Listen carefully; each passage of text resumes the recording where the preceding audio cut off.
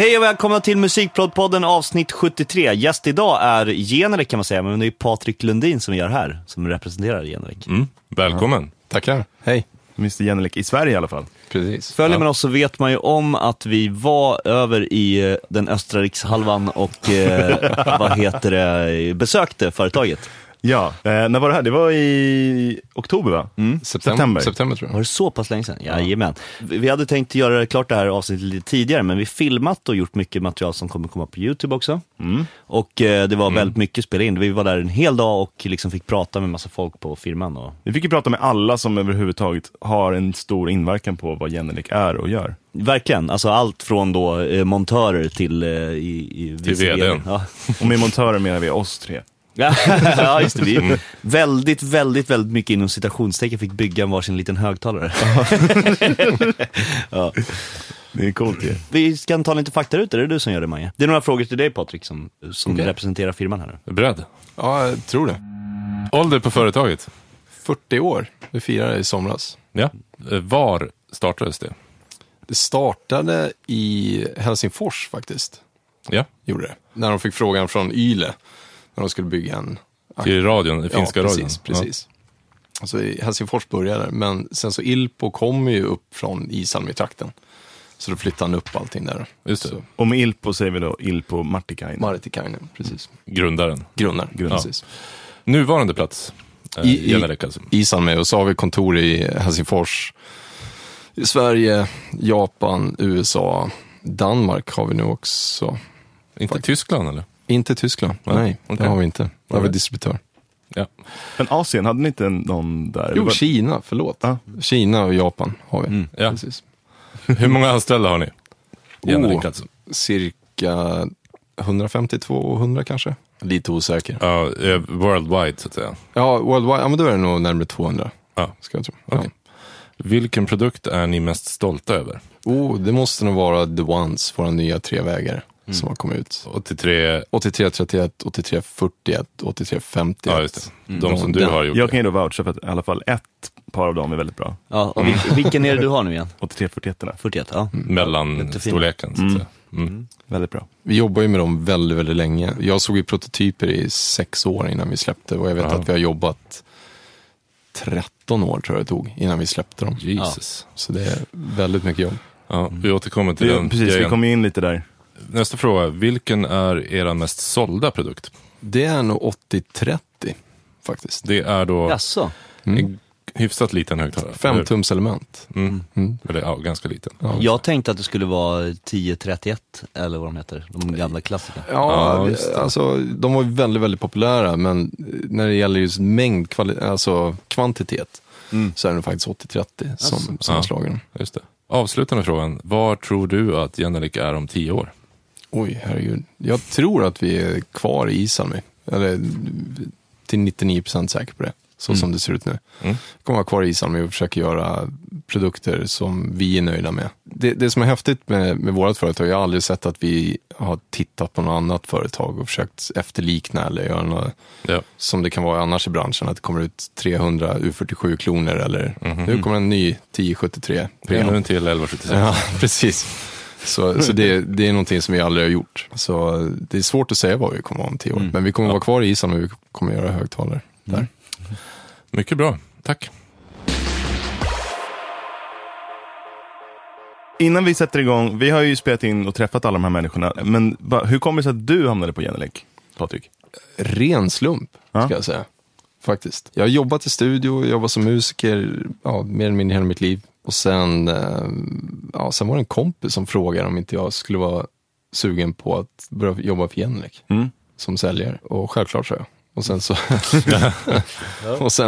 sen så fick jag åka till Isalmi, så hade vi en lång intervju och lite sånt där. Och sen började det låter ju jätteflummigt nu när jag beskriver, jag hör det själv, men det var faktiskt lite så det var. Ja. Jag snubblade in liksom. Att du berättade också att på den här intervjun att du inte var helt säker på att du hade fått jobbet, men alla andra var det. Ja, lite så var det faktiskt. Det var 20 personer och jag på andra sidan bordet. Åh herrejösses. Så Vad taskigt. de var bara väldigt peppade den dagen, tror jag. Så alla som var där kom in och var med i mötet. Var också på Martikainen. Tack och lov så visste jag inte att det var grundaren som satt rakt över. Liksom. Just det. Och han hade lite så här sköna piano, så här hängslen, vet, som så här pianoslips. Ja, just det, som just var det. ett poppis på 80-talet. Sådana hängslen hade han. Så jag trodde han var någon från produktionen eller någonting, att han bara råkat snubbla in där. Liksom. Ja, det var den gode grundaren. Precis. Det känns lite som generellt, vi fick ju träffa Semek. Som ju inte heller ser ut som en klassisk vd med kostym på sig. Han är väldigt rar och snäll. Otroligt. Ja, men det återkommer vi till. Precis. Det började helt enkelt med, vi flög över där i september och fick oss en liten tour i lokalerna. Och Patrik var också med. Det var en kille som heter Erki som visade runt oss. En väldigt typiskt finsk, underfundig man. Ja. Rolig, fast han skrattar inte så mycket själv. Han illustrerar inte att det här var ett skämt genom att skratta med kroppen, utan man får liksom förstå att det var ett skoj. Ja, som en rad. Men det var verkligen sjukt kul och jag menar, vi är ju extremt nördiga och det passade oss alltså utmärkt. Vill ni följa med så spänn öronen. Vi kommer in i lokalen här. So this is the main factory hall. Just tell me when to stop filming. This is okay, this area at least, and a bit further.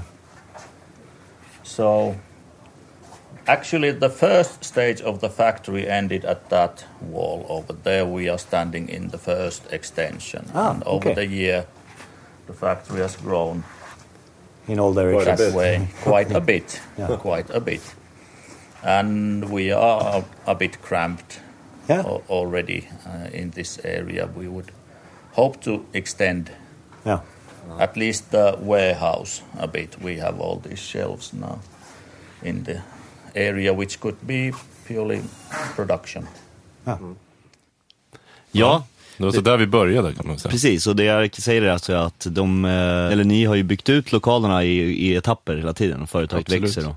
Och nu börjar det redan bli trångt där ni är nu. Det är extremt trångt och de har byggt ut lite grann nu inför 40-årsjubileet som var i somras. Ja, just det. Men vi måste bygga ut mycket, mycket mer. Det är en väldigt vacker plats, ska jag säga också. Man är liksom vid en sjö och björkarna blommar utanför. Nej, men det var väldigt, väldigt fint ju ställe. Och där, så vi kom in där och fick kolla på lite, det första som mötte oss var väl egentligen pallvis med liksom kabinett av olika slag. Höga hyllplan. Liksom. Det är ju faktiskt första gången jag någonsin har besökt en fabrik, så det var ju, bara det var häftigt. Och men man hörde i klippet också, man hör de här skruvarna och liksom, det är aktivitet hela tiden. Det är väldigt lugnt för att vara en fabrik. Ja. Om man har varit i andra fabriker så tänker man på just att ljudnivån är ju väldigt, väldigt... Vilket är ironiskt. Man hör lite svep då. Ja, i och för sig. precis. Så det kommer vi säkerligen höra i bakgrunden på kommande klipp. Ja, men sen vi fick titta på de här kabinetterna. Det var väl en av de första gången vi kollade på. Och vi fick veta att de byggs i Finland. Både de i aluminium. Och vilka modeller är det nu då? 8000-serien. Ja, 8000-serien är aluminium, sen de här MDF. De runda högtalarna. Precis. Och MDF-erna byggs också fast av ett annat företag då. Det var också två independent-företag, så det var inga storföretag som byggde de här, om jag fattar det. Nej, de ligger ganska nära fabriken, det är någon mil därifrån. Och de som smälter ner aluminium och så, det ligger också jättenära. Så det är allt är återvunnen aluminium. Så. Och de hade lite olika kunder, vad jag förstod, men att Genelec var en väldigt viktig kund även för de underleverantörerna av kabinetter. Absolut, vi är nog den största. Det blir nästan som in-house, fast utanför runt knuten. Precis, outhouse. So these come pre-assembled? Yes, same as the aluminium cabinets. We don't have to modify them in any way at the factory. Ja, och det vi fick veta också att kabinetten är den dyraste delen i en högtalare. Absolut. Det hade jag ju liksom... Nej, jag hade nog gissat driver. Ja, jag tänker också. Spontant. MDF för billigt, tänker man ju. Ja. Eller drivers senar kanske. Ja, men och sen då just, man kan ju förstå det på något plan med de här aluminiumkabinetten. Men det var också, fick vi veta att de blir med tiden möjligen billigare än MDF-erna för att de Det är just startup-kostnaden där. Startup-kostnaden är enorm, men sen så slits även formarna ut, så man måste byta ut formarna. Just det. Och det blir ju dyrt. Ja. För varje form kostar 1 miljon eller någonting. Och likadant när man tar fram nya prototyper, som vi gjorde med The Ones igen. Ja. Jag vet inte hur många olika former vi tog fram. Nej. Det kostar ju enormt mycket pengar. Ja. Men jag antar att, visst var det så att de testas och göras i andra material liksom? Absolut, annars är det helt ohållbart. För man måste ju kunna mäta på dem och sådär. Just och göra små ändringar. Ja. Just det. Ska vi lyssna på The Most Expensive Part? Yes. Men inte bara, det som var roligt när man går runt där också, jag slogs av att det känns som att det var på ett bageri nästan. Bageri, okej. Ja, men det ligger plåtar med halva baksidor på 80-40 så överallt. Och liksom. Det kändes som att någon precis har rullat ut en plåt ur ugnen. Ja, men lite. Det har de väl också. Ungefär så är det väl, men det var väldigt likt ett bageri. Ja. Det var ganska bra jämförelse. And the loudspeaker enclosure is the most expensive single part in a speaker. Yeah. Ja, nej men det här på det planet där man kom in. Dels så var det ju lager kan man säga. Varorna kom ju in den vägen. Delarna från underleverantörer. Och sen så lite längre in i lokalen så satt montörerna och skruvade ihop och körde testsignaler genom. Och även stod med sån här, det var morgongympa eller förmiddagsgympa när vi var där. Ja, de kör 3 gånger per dag, så kör de lite Friskis och Svettis övningar där. Ja, skitläckert ju. Ja, alla hade varsin ninjapinne. Ja, de stod ju Ja, just det hade de med. Största ryggen. Alltså. Det var häftigt att se. Men det var också kul precis när vi kom in så stod det en vagn med liksom, i princip ett axplock av alla högtalare som Genelec hade gjort, som var inne på service. Från olika kunder runt om i världen. Det var ju någon riktigt gammal högtalare där också. Jag tror att det var på S30 som är vår första modell. Ja. Om jag inte minns fel. Så den var ju över 30 år gammal. Ja. Eller kan vara över 30. Det är ändå mäktigt att ha en 30 år gammal produkt och kunna serva den. Erki sa ju det, att det var, han skojar väl lite halvt, men sa att livslängden vet vi inte, för företaget är bara 40 år. Ja, precis. Ja, temat för alla inblandade var ju ändå ganska stolta över sin plats i livet. Ja, absolut, men det kan man ju förstå. Nej, sen så rörde vi oss ner i ett våningsplan ner till där kretskorten Precis, det var liksom massa ugnar och grejer som vi kom ner till då. Ja, det var väldigt spännande. Det var en svensk byggmaskin. Alltså? Ja, det minns jag. Men det kommer jag ihåg, du sa också att de hade ju frågat, tror ni verkligen att de är intresserade av att se? Ja, eller jag hade föreslagit att vi skulle gå ner dit. Och då hade de sagt, men varför det? Det vill väl ingen se. Så de vill se det. Det ville vi, jag var helt lyrisk. Ja. Ska vi lyssna på lite? Ja. Så här börjar det då. Surface mount component assembly line. This is also the only really automated part of our production. These are production robots. Sami is not a robot, but all the rest of it is. Ja, där fick vi ett smakprov på humor. Vi gick alltså förbi en kille som stod och servade en av maskinerna. Han hette ju då Sami. Ja. Det var den enda roboten, det är den enda som inte var en robot där inne helt enkelt. Ja, nej men det var som en löpande band i process där som vi fick se. Det var 3 industrirobotar på rad med någon form av rullband mellan dem. Ja. Det är ju lödpunkterna där. Ja, liksom. Lödpunkterna preppades där. Ja. De lödpunkter som var möjliga att göra på automatiserat vis. För det var väl vissa delar som inte gick att göra där. De lite större gjordes längre in där av de som satt och lödde. Ja. Just det. Jag tyckte det var coolt att se. Det var som de här roboten, det är som en, nu ska vi beskriva här, för vi fick inte filma. Det hörde vi där i något av de första klippen. Det var ganska många sådana bara, nej, här får ni inte ta en bild. Man bara, men vi ska ju bara lite helt vanligt industrispionage, för fan. men det är som en så här, man har ju sett en så här ABB-robotarm ganska stor. Det var lite mindre versioner av sådana. Och sen hade de som pappersrullar med alla komponenter på. Så den här roboten då sög in en liten motstånd. Snabbt som fan placerade det på ett kretskort och gick och hämtade den till. Ja, det var läckert. Det var väldigt, väldigt roligt att se en robot in action. Ja, det går nästan lite fortare än när du och jag lödde, Niklas. Ja, men snudd på. Men man var också när man kom där att det som chockade mig nästan mest, det var ju det maskinerna efter, det vill säga ugnen. Ugnumret som värmer upp kretskorten, förbereder för lödning. The circuit board comes into this oven. Okay. Where it is heated to approximately 300 degrees. And then the soldering-based bits melt and turn into a conductive and mechanically solid soldering points. Hundreds of soldering points without the touch of a hand. Där någonstans hade ni fångat oss. Jag är enormt imponerad. Man fick ju någon slags drömkänsla av att man såg framför sig att så där skulle ju ens Bantam Patchbay gjorts. Det hade varit så jävla fett alltså. Slippa det liksom perfekta lödpunkter ju. Som om man inte var golvad nog så fick vi se någonting som var för mig helt nytt. De andra grejerna man kunnat förvänta sig ungefär i alla fall. Men det var lödtändsvågen. Ja, just det. Det var ju otroligt alltså. Ja. Det man kan beskriva det mest som, det var som en böljande liksom, det såg ut som, ja det var lödtänd som bara flöt. Och så åkte kretskorten på en exakt höjd ovanför den här flytande lödtänden. Så att kapillärverkan sög upp perfekt lagom mycket tänd för att det skulle fastna på kretskortet. There's a circuit board coming and you can see the wave. Oh wow. Det där är ju helt otroligt. Det vi ser nu är alltså en lödtändsvåg. En kretskort som flyter ovanpå en lödtändsvåg. Var ser ni lödtändsvåg? Det ser ut som ett stanniolpapper nästan. Ja. Fast det är alltså flytande lödtänd. Och nu ser man här hur det har fastnat under. Ja, och nu det som kommer ut i andra änden är som vi fick höra nyss, alltså helt perfekta lödpunkter på ett kretskort.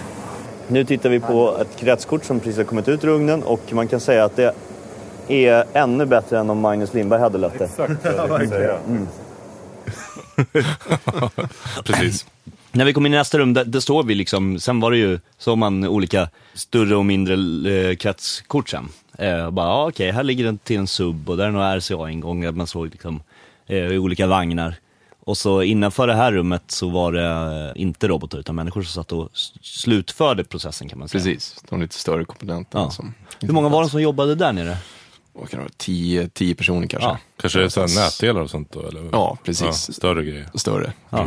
Just det. Jag tyckte det var också häftigt att förstå hur saker blir till på det sättet. Först är det komponenter, sen är det komponenter som sitter på ett kretskort, men då är det fortfarande bara prylar som inte är en enhet. Och sen så var det som att man tog, när allting var färdigmonterat på ett kretskort så stoppade man in inom en maskin och kopplade in alla portar på den. Ja. Och så är det en dator som testar att allting funkar som det ska. Den skickar volt och den testar förstärkarna och allt. Och när den har passerat testet, då har det blivit ett kretskort som har en egen identitet som en sammansatt modul. Ett serienummer va? Så ett serienummer. Ja. Och det är därför vi håller ju koll på, det underlättar ju för oss när vi har service och så vidare. Om det är någon komponent som kanske blir dålig med tiden, då kan vi se vilka högtalare är det som faktiskt har den komponenten i sig. Just det. Och det är ju väldigt, väldigt smidigt sen för service och så vidare. Så, då kan man felsöka väldigt mycket fortare. Absolut, absolut. Ja, det är ju skitbra. Då är det vilka delar, alltså kabinettet är ett serienummer och kretskorten ett, eller hur? Liksom? Ja, alla delar har liksom, så det ni såg sen när ni hade satt ihop eran, jag vet inte om ni tänkte på det, men man blippade in högtalaren. Och då finns det en lista på allting som sitter i själva högtalaren. Ja, det är läckert. Så då har man full koll på allting som sitter i. Det är viktigt med märkning och att kunna hålla koll. Absolut, och det är ju också så att alla högtalare testas ju mer eller mindre 7 gånger innan de kommer till sluttesten för att se att allting funkar. Ja. Så därför har man koll på allting så det blir ingen överraskning när man ska sätta ihop dem. Apropå det med testen, så vi fick ju även titta på, där fick vi inte filma. Nej. Inte fota, men vi fick ta en bild på när högtalaren åkte in i ISO-boxen, men vi fick inte filma eller fotografera mjukvaran som vi också har tagit fram. Vi var på det var en ISO-box verkligen, där en högtalare i rätt storlek då åkte in mot en ISO-box och den låg dikt an, och så där inne var det en mikrofon, så spelade högtalaren upp då sinustoner som man testade.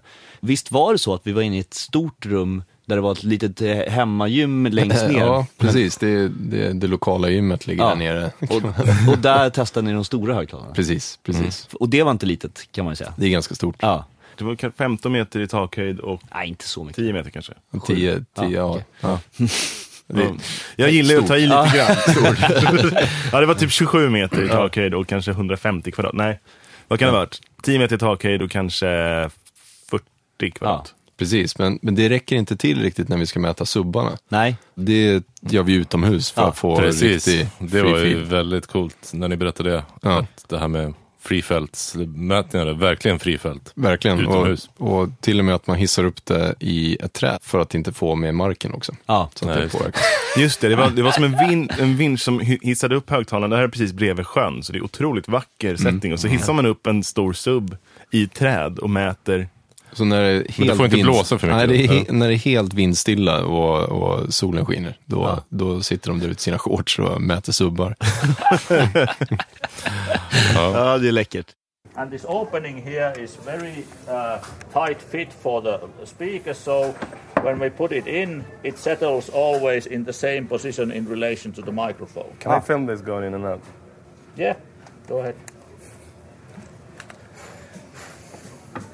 Det här är som en ISO-box, som en högtalare ISO-box vi tittar på lite grann.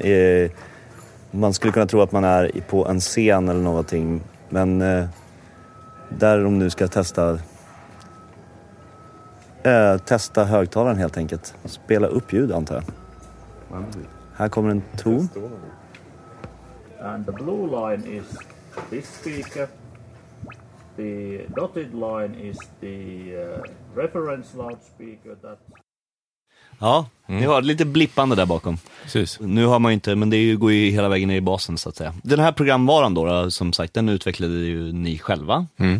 Och där nere så löds kretskorten och det känns som att det är viktigt för det här företaget att behålla så stor del som möjligt själva. Det blev vi varse, det pratades mycket om det också. Absolut, och R&D-utvecklingen är ju bara precis på andra sidan väggen från fabriken, eller fabriksgolvet om man säger. Så skulle det bli något problem, då är det bara öppna en dörr och kliva in.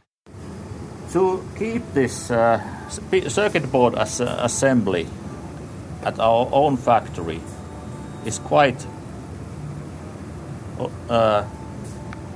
exceptional. Yeah. Usually this stuff is outsourced. Yeah. But we have many advantages. We have total quality control. We have flexibility of production. We can switch over to making other types of circuit boards very easily. Yeah. We can also, at the prototype or zero series stage, we can build the prototype circuit In-house, boards on the actual production line. The ramp up is far better. Compare this to if we had a supplier in say Vietnam. We would like to have 10 prototype circuit boards. Go to hell. And even if they say yes, It will take weeks. it'll take weeks, and reaction time is much slower. Ja, go to hell. Ja, nej, men där fick vi höra lite om fördelarna med att hålla så mycket som möjligt inom 4 väggar. Absolut, och sen så är det också när vi mäter in högtalarna så här, innan man skickar iväg dem, är ju också för att matcha. Så en 80-40 är matchad efter alla 80-40 som vi säljer. Ja. Eller 80-30 eller så vidare. Så skulle du ha ett par 80-30 och du super bort en 80-30, då köper du en ny och så behöver du inte vara orolig för att de inte ska matcha, utan då kommer de matcha. Sen, det är ganska stor skillnad om man tänker till exempel mot andra märken. Stor fördel med att göra aktiva högtalare. För då kan du ju faktiskt styra det. Just det. Ja, precis. Vi träffade också vdn, det sista vi gjorde innan vi hoppade på planet hem, så träffade vi han Ziemek Nagyan som är vd för hela Genelec, och han pratade också om det här fördelen med att ha allting in-house, bland annat apropå reservdelar. We promise to offer the spare parts from 5 to 10 years and practically there has not been any product that we have not been able to repair. Just det. Det är ett ganska bold statement sådär från en vd, men det stämmer väl? Det stämmer, absolut. Absolut. Ni har kontroll över det. Ja, ni är inte beroende av andra företag. Nej, just eftersom vi kan göra våra egna delar.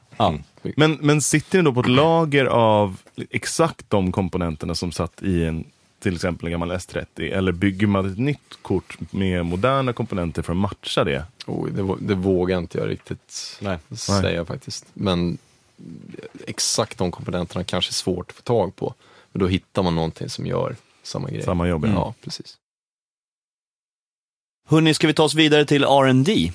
Ja. Nu har vi gått den här tåren kan man säga. Efter att vi hade gjort det så träffade vi Aki Mäkivirta. Ja, Aki Mäkivirta. Doktor Aki Mäkivirta. Doktor Aki Mäkivirta som head of R&D.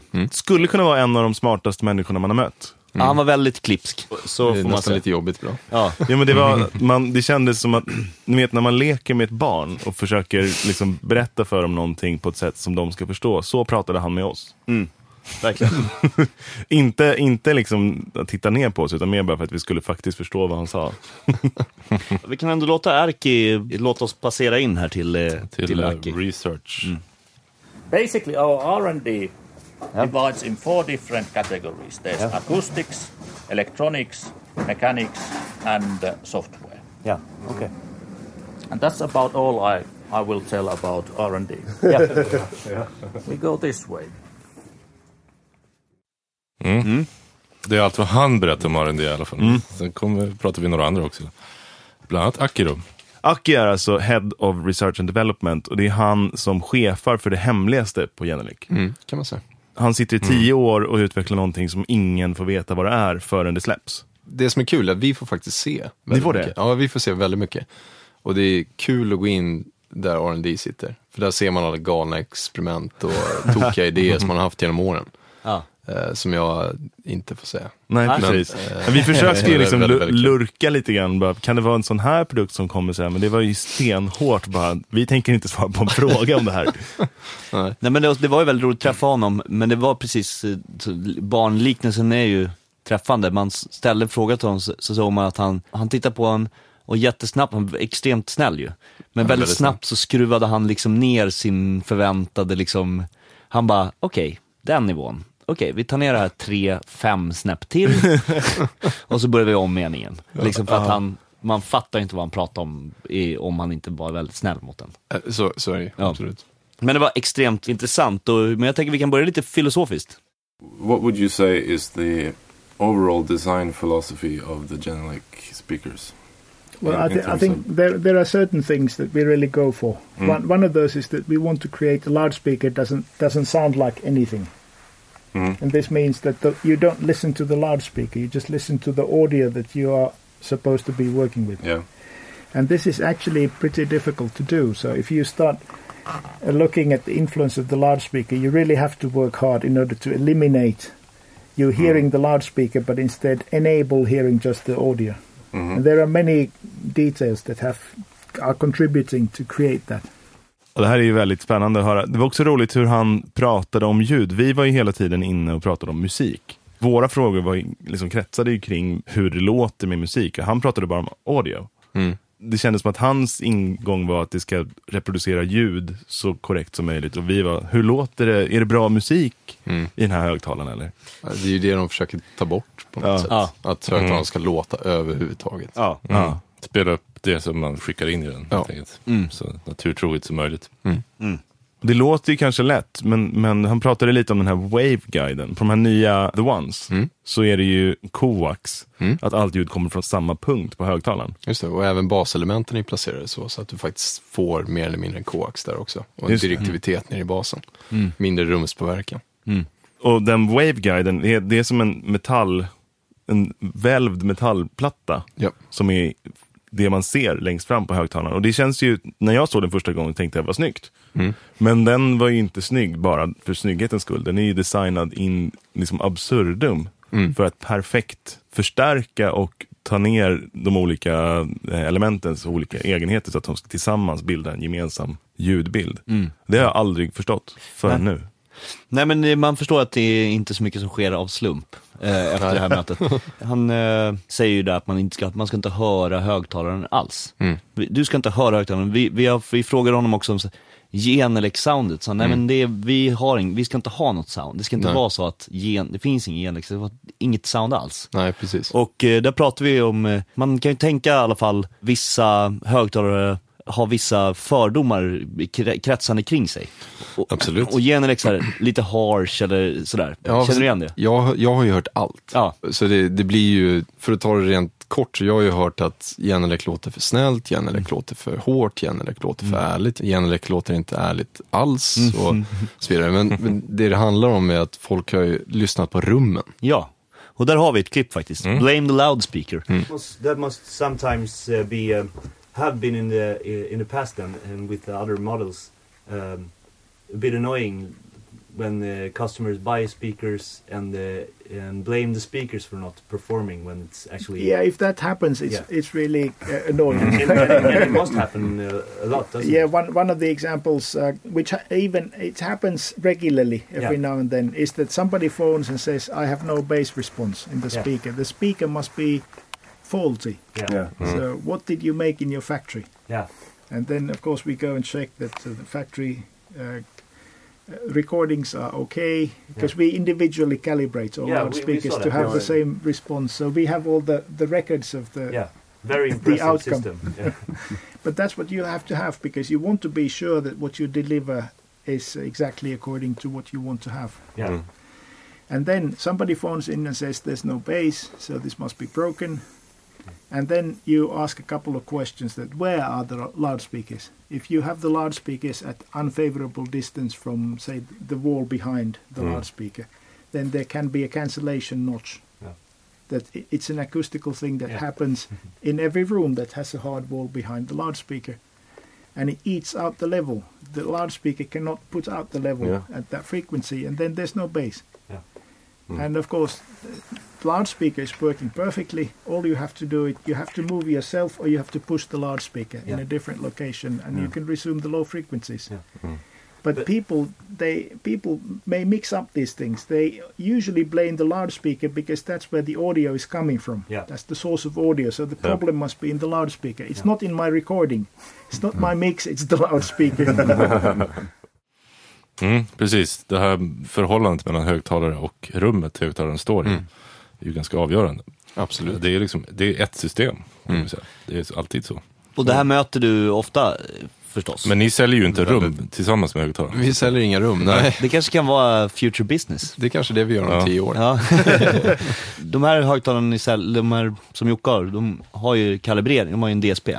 Precis. Har det underlättat för dig som säljare? Otroligt mycket. Ja. Och det underlättar ju jättemycket för kunden också. Ja. Såklart. Att man kan komma in och hjälpa till. Men vi säger ju aldrig att det löser alla dina problem. Nej. Utan vi säger att bygg ett så bra rum som du bara kan.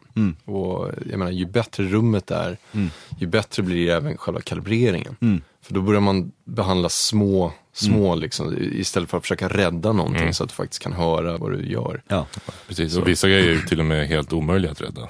En dipp till exempel. Det går inte att rädda. En dipp är helt omöjligt. Det är fysiskt omöjligt, precis. Så det där är ju ändå finjusteringar man gör. Men på ett väldigt smidigt sätt. Absolut. Och ibland så kan det vara större justeringar också. Ibland kan det vara att man har en boost 10-20 dB.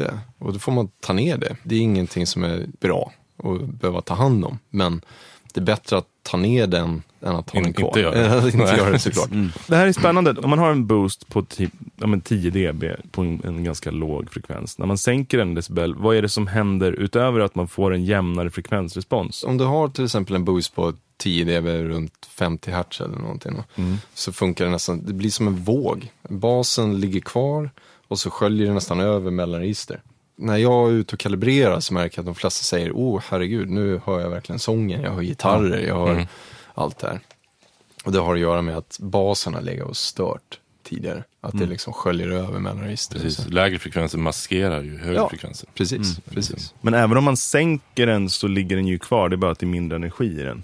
Ja, absolut. Sen så handlar det om RT60, vad du har för efterklangstid i rummet och så vidare.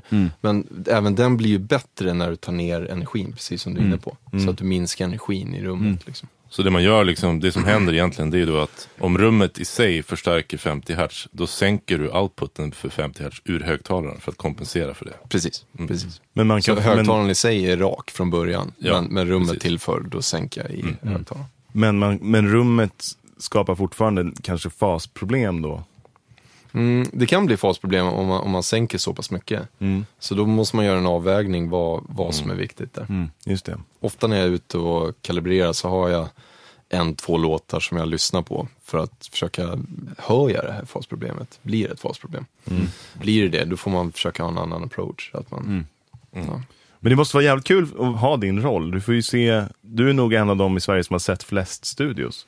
Ja, kanske. Ja. Det är jättekul. Jag tycker det är fantastiskt roligt. Och också inte bara sett utan också varit i dem och vet hur de låter. Ja, man börjar till och med se vissa mönster. Så ska man hyra en studio någon gång så kanske man ska ringa dig först. Ja, just det, precis. Vissa mönster, vänta nu blir jag intresserad. Ja, nu kanske jag är inne på djupt vatten.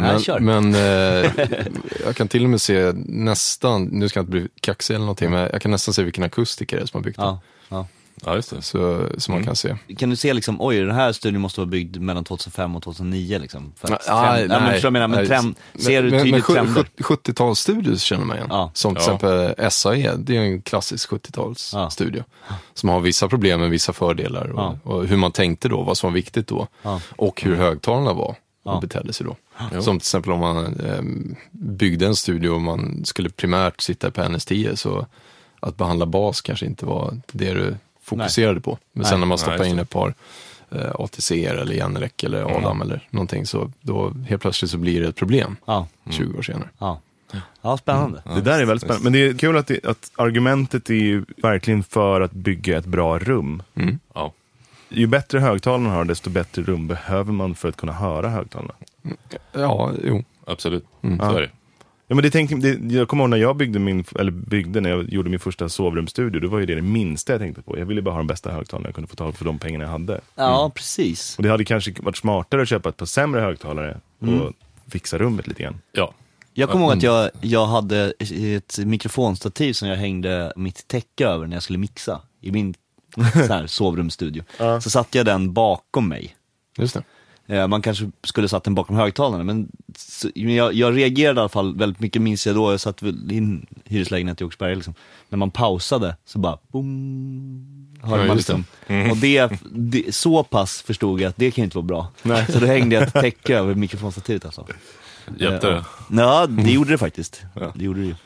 Ja, nåväl, men apropå det här också med rumsakustiken så vi pratade en del om sweet spot och att Genelecs nu på senare tid med Coax är det väl framförallt där man försöker utvidga sweet spoten. Absolut, det har ju med timingen mellan de olika diskant, mellanregister, bas. Ska vi höra vad han sa om det? We are paying a lot of attention to make sure that we have a systematic and controlled radiation in all directions, so including off-axis directions, so that the loudspeaker is putting out power into the room that is clean. Because you will eventually hear this later in, for example, the reverberant field in the room. So then, in effect, a bigger sweet spot. Yeah. I actually in this plane wrote a piece about the sweet spot. What does it mean? Because you have two concepts in sweet spot. One is the sound color. Yeah. And for Genelec loudspeakers, that sweet spot is very wide because you really control the cleanness of audio for all directions. But if you think of the sweet spot for stereophonic systems or multi-channel systems, and you're creating virtual sound images, for stereophonic system, the sweet spot is always not more than 10 centimeters wide. Because immediately when you start moving, everything starts shifting in your virtual sound stage. So your sweet spot for any kind of loudspeaker is going to be very narrow. Yeah. But that's exactly how it's supposed to be, because that's kind of in the stereophonic system design.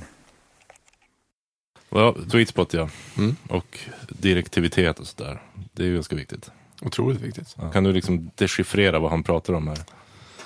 Alltså det är ju ett jätteämne. Och framförallt så tycker jag det är väldigt intressant hur många struntar i det. Till exempel att det är viktigare att ha 3 skärmar än att jag sitter i en triangel. Vi förespråkar alltid att du sitter i en perfekt triangel, det vill säga att du har lika långt mellan högtalarna som vad du har mellan dig och ena och den andra högtalarna. Ja. Man ska sitta i första eller sista tredjedelen av rummet för att minimera rumsnoder. Men det är inte många som tänker på att det faktiskt gäller för höjden också. Så jag ser i ditt rum har ju byggt ett moln. Och det är ju för att du inte vill sitta i mitten, även höjdmässigt.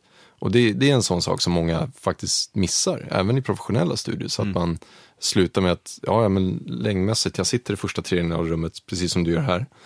Men de ignorerar att om jag sitter på 1,20 och det är 2,40 takhöjd så är det ganska precis i mitten av rummet höjdmässigt. Så ljud rör ju sig i hela rummet, det är ju inte bara fram och tillbaka. Men det är faktiskt en sak som jag har märkt väldigt, väldigt mycket, att folk ignorerar höjden.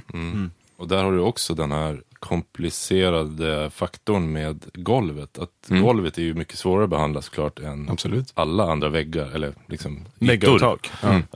Så att det är nästan extra viktigt att man tänker på höjdled, så att säga. Verkligen. I och med att man sällan kan behandla golvet speciellt mycket. Superopraktiskt att ha diffusorer på golvet. Och det vi pratar om då när vi säger moln är alltså att alla vi tre har sänkt våra tak precis ovanför mixplats med akustikdämpade material som hänger fritt så att man slipper takreflektionerna. Precis. Ja, där måste man också understryka hur sjukt stor skillnad det här med akustiken gör. Alltså hur framförallt, jag vill verkligen säga det blir väldigt mycket lättare att mixa när man har bättre akustik. Absolut. Det är en jätteskillnad. Pula med akustiken här, ni som lyssnar, det tycker jag verkligen. Och sen hitta höjden på högtalaren också. Alla högtalare har ju en sweet spot någonstans på högtalaren. Så försök att lista ut, oavsett vilken märke den har, att du hittar rätt så att den är i öronhöjd. Just det. Och sen så fundera på, behöver jag alla de här skärmarna? Yeah, but because now Genelec is also very much into bigger installations with more than just stereophonic field. Yes. Is the sweet spot much different from the sweet spot for multi-channel systems, the immersive playback systems, is wider, because that is by virtue of the system design. Yeah. So you are using multiple loudspeakers that are actually spaced close to each other, and you have real audio sources. So if you are seated here or you're seated there, you get the same location for the sound. If it's a real loudspeaker over there, you get the right information. And when you do this multiple times and you spread out multiple loudspeakers in the space and they are close enough to each other, you have all the reality check every time you have the loudspeaker there. And then you are basically panning in 3D. You are panning the audio between loudspeakers. Yeah. Your panning error is going to be less. So in reality, for that kind of system, the sweet spot is wider. That's true. And it's because of the system design. This is very different from making music, but it's coming, I guess. You are going to be using that for music. It just takes a little bit of time because the impression, the expression that you get is going to be much more powerful. Yeah. Because you are actually embedded in sound. So now a lot of music is happening in 2 channels, but it's continually we are moving towards more channels, more envelopment. That's true. I think it's only a matter of time, basically. It would also put a lot of demand on the consumer if they should have like a multi-channel setup, because it's so many like points where you can go wrong. Yes, if you think of consumer playback, there's going to be solutions for that. I think for studio, you want to use real loudspeakers because that's the way of getting the most realistic understanding of what you have recorded. Space, yeah. But for consumer applications, you can use probably headphones. There's going to be some processing that presents the sound, the immersive sound of a binaural channel over time. And then a lot of companies are offering, for example, sound bars at the moment that are creating this kind of impression of virtual space. So I think that's going to develop over time. But at the same time, we all know that probably people are not going to be installing 20 loudspeakers in their living room. It's going to be very few people who do that. So will we see a soundbar from Genelec? No. No, because we are not in consumer business. That's we are true. in professional business, and we want to make sure that what the professionals are working with is reliable. That's what we are after. But it's actually interesting with the multi-channel, because I was talking to a person who he did a mix in 2.0. Then he had to present it in a big surround system. So he had to completely change the mix. And he said that he could be more sloppy in the 2.0 with the reverberation tails. Right, and because it gets embedded in the main sound. Exactly. So it's not so but he said it obvious. was so much more, it was a lot harder, and he was a bit more careful in the way he mixed. And then he turned it down to a 2.0 mix again. And he said it was so much clearer. Okay. It was like night and day, basically. Yeah, He said that the 2.0 mix that he got afterwards, and he compared it with the old mix, it was so much clearer. So it was quite interesting. He even said that now that he's doing a 2.0, he always scaled it up into like a 5.1 at least. Yes. Just to hear the reverberation tails and what happens in the mix, and then it takes it back down. So basically, like zooming in and then zooming back out. Yeah, exactly. That's what he said. I work in high res and then putting it back to low res. Sort of. Yeah. Det här är ju superspännande innehåll, måste jag säga. Han kommer ju med ganska hårda framtidsspaningar här. Det kommer vara så här framåt. Ja, alltså det vi pratar om här är att helt enkelt inte mixa i 2 högtalare, utan man kan väl föreställa sig att man har en båge av 10 högtalare som man flyttar ljud mellan.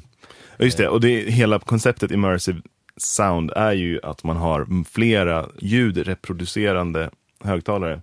Surround kan man kalla, är det ett gammalt ord för det, eller säger man liksom immersive sound för att skilja immersive är lite annorlunda än surround. Klassisk surround är väl 5.1 och 7.1 och sådär. Och sen så är det väl Atmos, och sen så har det just... Men immersive är ännu fler. Immersive är ännu fler. Ja, just det. Det är väldigt, jag har bara gjort några enstaka surround-mixar, och nu är det väldigt länge sedan. Men min upplevelse av det är lite liknande så det som du pratar om här i klipp, Patrik, att det blir något annat. Jag märkte att jag behöver inte använda lika mycket EQ till exempel. För att du har ju plats och du kan placera det i en annan högtalare lite grann. Så då behöver du inte slåss lika mycket. Just det. Det är en helt annan approach. Eller helt annan, men det är en lite annan approach. Jag har gjort några 5.1-mixar också, framförallt för film då, men det har varit så jävla svårt att få instrument att sitta ihop. Precis det vi pratade om där, den reverb-svansen som försvinner in. Man kan hela tiden skapa liksom en gyttja där bakom i stereo, där allting geggas ihop och blir en liksom, om man tänker sig den mastrade korven. Just det. Men i 5.1 går ju inte det att åstadkomma riktigt, utan varje instrument blir så otroligt tydligt. Placerar man ett instrument i bakre högre högtalaren, då hör man att så låter det instrumentet och ligger där. Så dåligt inspelat var den. Liksom. Men det går liksom inte att maskera någonting. Man kan inte, alltså, hela min till exempel workflow när jag producerar, man lägger på, man komprimerar ihop saker, man får med ducka mot varandra, mycket sidechain och sånt. Det blir en annan process. Så det kommer ju kräva väldigt mycket av producentskapet om det här ska bli verklighet. Men som sagt, spaningen är han är inte blyg när han säger att så här kommer det bli. Han är inte blyg. Nej. Så det ska bli spännande, ser man rätt. Men kan du märka av någonting om det, Patrik? Att du gör allt fler multikanals installationer? Jag skulle säga så här, i Sverige så gör vi inte alls mycket. Men när jag pratar med mina kollegor, framförallt i USA och Tyskland och så, då är det ju jättemycket att folk vill börja mixa i Atmos. Ja, vad innebär Atmos? Vem gör det? Alltså för musik eller? Ja, eller för film, inte jättemycket för musik just, men för film väldigt mycket. Ja. Ska vi bara, vad är Atmos? Atmos är ett Dolby-format som är 7.1.4, det vill säga 4 i taket och sen en vanlig 7.1. Just det. Och det är minimikravet för en Atmos setup. I Sverige så har vi ingen Dolby-certifierad Atmos-studio. Just det. Finland har 2. Ja. Jag tror Danmark har också 2 eller 3. Norge har 2 som är certifierade. Och det krävs ganska mycket för att få den här certifieringen. Tyskland har jättemånga, men i Sverige har vi ingen som har... Vad tror du att det beror på? Jag har ingen aning, jag är lite förvånad själv. Ja. Det vi ska göra här. Vi brukar vara i framkant här, men jag vet faktiskt inte. Det känns som att när jag pratar med folk i Sverige så tycker de fortfarande att det är lite grann av en fluga. Så att det är verkligen min uppfattning av hela liksom, konceptet. Så här, nu pratar jag om musik då givetvis och inte om film. Men att jag tänker att det där höll folk på med för 7-8 år sedan, men det är ingen som orkar. Ja, precis. Och det fanns ju en tid när det kom några releaser från det här var kanske 2005 till 8. Då det kom ett gäng releaser med musik där man mixade om en platta i 5.1. Exakt. Men det dog ju ganska fort. Men det var väl tillsammans det var ju verkligen en fluga. Så för just musiken då. Det var väl uppgång och fall tillsammans med DVD-formatet, var det inte? Ja, så kan det nog vara lite grann så. Live-DVDs. Men sen var det ju mycket det du sa också, Jocke, att det är ju svårt för en konsument. Alltså hur lyssna, alltså man måste sitta på en enda plats om man ska lyssna. Om det inte kommer då det som Aki nämnde, att det blir någon slags fake. Finns ju Absolut, och det finns ju lösningar nu. Ja, men det finns ju ett ställe som är väldigt tydligt man skulle kunna ha ett immersive sound system. Och det är ju bilen. Där sitter man ju på samma ställe. Absolut, men det har även börjat komma ganska mycket live. Och där gäller det även musik då. Ja. Så det finns massa klubbar och sånt, inte i Sverige igen, men utomlands där de tänker Atmos fast live. Coolt. Och EDM-scenen är väldigt långt gången när det gäller just mixa i Atmos och så. Känner du till det? Nej, jag har ännu inte mixat i Atmos. Nej, men jag känner mig spontant lite sugen nu. Alltså, men det ställer ju, som jag sa, det ställer ju så mycket mer krav på producentskapet. Absolut. Den som tillverkar musiken måste ju göra det med mycket av EDM, eller jag jobbar med liksom en liten avart av EDM kanske. Men den är ju väldigt fokuserad på ljudtryck i 2 högtalare. Alltså det ska vara väldigt hårt limiterat, kicken ska få allt annat att ducka, och det kan man ju göra såklart i en Atmos. Men jag tror det blir mycket knepigare, för då måste man placera ut så att kick och allting verkligen omfamnar dig. Ja, men alltså att det skulle inte vara första gången i musikhistorien som musiken påverkas av teknikvinningar. Verkligen inte. Jag kommer ihåg min pappa har liksom periodvis verkligen pratat sig varm om första gången han gick på quad-disco. På någonstans slutet av 70-talet. De hade 4 kanaler och en live mix DJ-människa som stod med så här joysticks och flyttade ljud. Just det. över dansgolvet. Man kan ju bara tänka sig hur mäktigt det måste vara. Ja, verkligen. Och sen avslutningsvis då så fick vi ju snacka med vdn. Siemek Nagian heter han.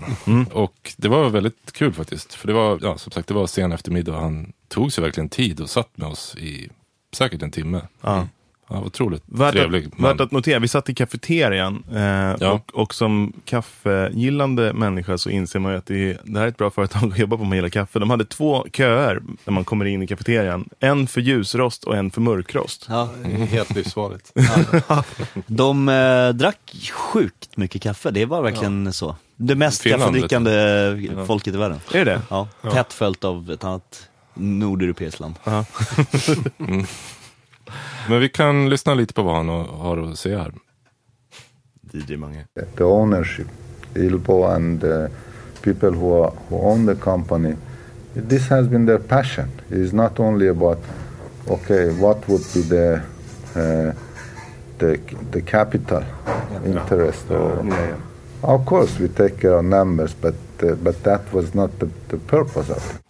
Det var mycket filosofisnack med honom om liksom själen i Genelec. Absolut. Jag har jobbat på Genelec i 7 år nu. Och jag minns så tydligt första gången. Vi brukar ha ganska stora möten 2 gånger per år. En gång strax innan jul och en gång innan sommaren.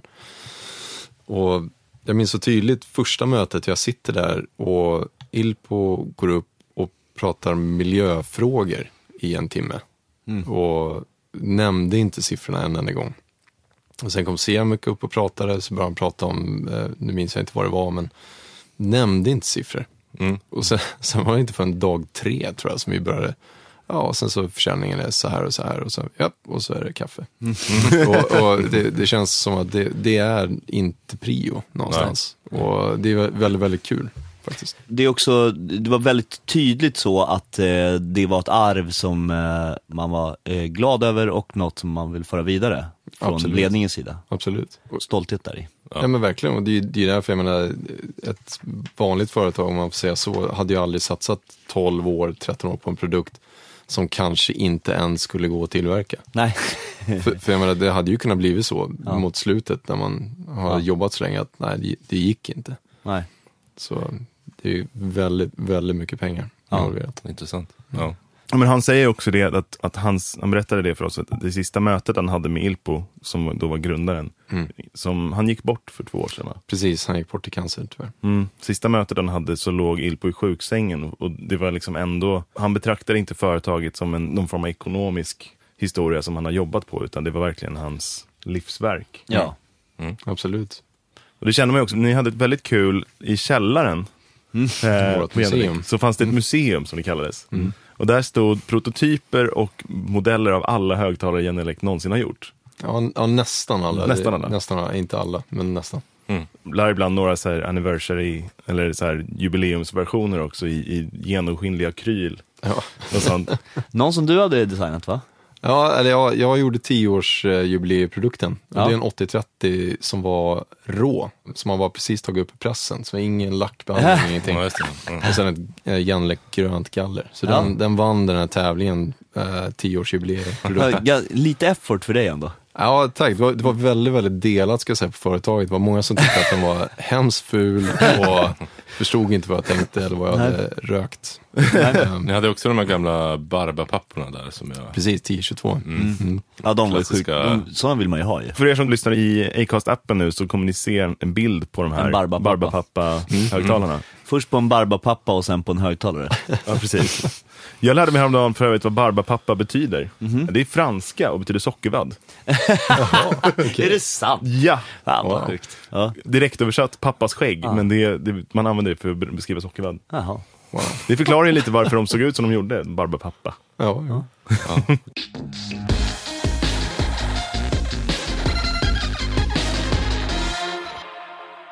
För de som vill komma in i branschen och göra det du gör och jobba med högtalare, säger vi. Ja, just det. Vad har du för tips och tricks? Oj, herregud. Ja, men som jag sa tidigare, jag snubblade ju verkligen in i det. Men jag tror ju såklart att det är superviktigt att ha ett intresse för teknik och prylar och så, men även erfarenhet från att jobba med det själv. Det tror jag. Krävs det någon speciell utbildning, tror du, så här, om man vill jobba med utveckling och sådär? Vad ska man hitta Jobba med på då? utveckling, absolut. Typ ingenjör eller? Ja, absolut. Alla på R&D är ingenjörer. Så, men det är ju väldigt annorlunda från vad jag gör. Jag är ingen ingenjör. Jag har gått musikutbildningar hela mitt liv och är trummis själv. Så det är ju... Men det måste vara en fördel att liksom ha jobbat med musik också, tänker jag. Eller på något sätt det som högtalaren i slutändan används för. Absolut, men där kan jag också säga att det finns några på vår R&D som aldrig varit i en studio. Så de är mer intresserade av just svep och så. Ja. Och Rena tekniker. Ja, för att göra vissa saker så tror jag att det kanske är nödvändigt att man inte är för emotionellt inblandad, utan man kanske gör bara det. Men för mitt jobb så är det nog ganska viktigt att man har jobbat i en studio förut och att man har intresset själv att göra det. Men absolut, annars är det bara ren ingenjörskap.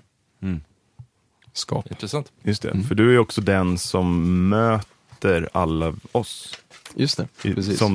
Ska man vara helt frank, så innan det här besöket så visste inte jag att jag brydde mig om hur en högtalare tillverkas. Nej. För jag vill ha så bra högtalare som möjligt. Plötsligt var det ju lite mer spännande nu när man fick se processen. Men jag är fortfarande den som sitter i en studio och gör musik.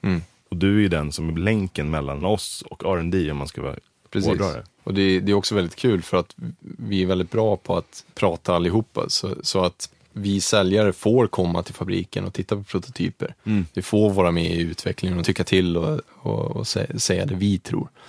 Men samtidigt så är vi ju, jag kan ju bara säga att det här vore ju bra om det gjorde det här och det här, men sen har jag ingen aning om hur man ska lösa det liksom. Men det är ju tack och lov smartare människor än jag som bygger våra högtalare. Man kan tänka sig att det har hänt att någon i din position har kommit med lite schysst input och det har mumlats lite små ilsket på finska. Säkert. När ni har lämnat rummet. Det är jag övertygad om. Den där jävla svensken. Jag fattar inget. Och mer avslutande fråga då. Vad tror du framåt att du kommer få syssla mest med i studios? Är det immersive sound eller är det... Hittills så ser jag ju utvecklingen ut i resten av världen, så det tror jag att det kommer komma hit också. Absolut, det tror jag. Och det är en väldigt spännande utveckling i hur man jobbar med ljud. Så det tror jag. Och det gynnar ju också ditt företag, eftersom att man måste då ha väldigt många fler högtalare i sin studio. Från 2 till, vad var det, 7.1.4. Ja. Det är lite ökning där. Ja, måtte det aldrig komma. Har inte råd med det. Nej, verkligen inte. Tack Patrik för att du kom hit och representerade Genelec. Tack själva. Det var ett skitkul och det var så otroligt roligt att vara där. Lite mer bildmaterial kommer ju också komma till det här. Precis, vi har ju filmat väldigt mycket av det här. Så inom kort från det här avsnittet släppt så kommer det dyka upp på vår nystartade YouTube-kanal. Som ni såg förra avsnittet så har vi börjat bli lite mer framför kameran och inte bara framför mickarna. Länkar till det här kommer ni ju då hitta på musikproducent.se/podd. Och vill man ha kontakt med dig så kan vi ju lägga upp. Absolut, genrek.se. Ja. Ja. Det var inte så svårt det där. Ja, hoppas ni har njutit av det här lika mycket som vi. Ta hand om er och vi hörs om 2 veckor. Det gör vi. Ja. Hej.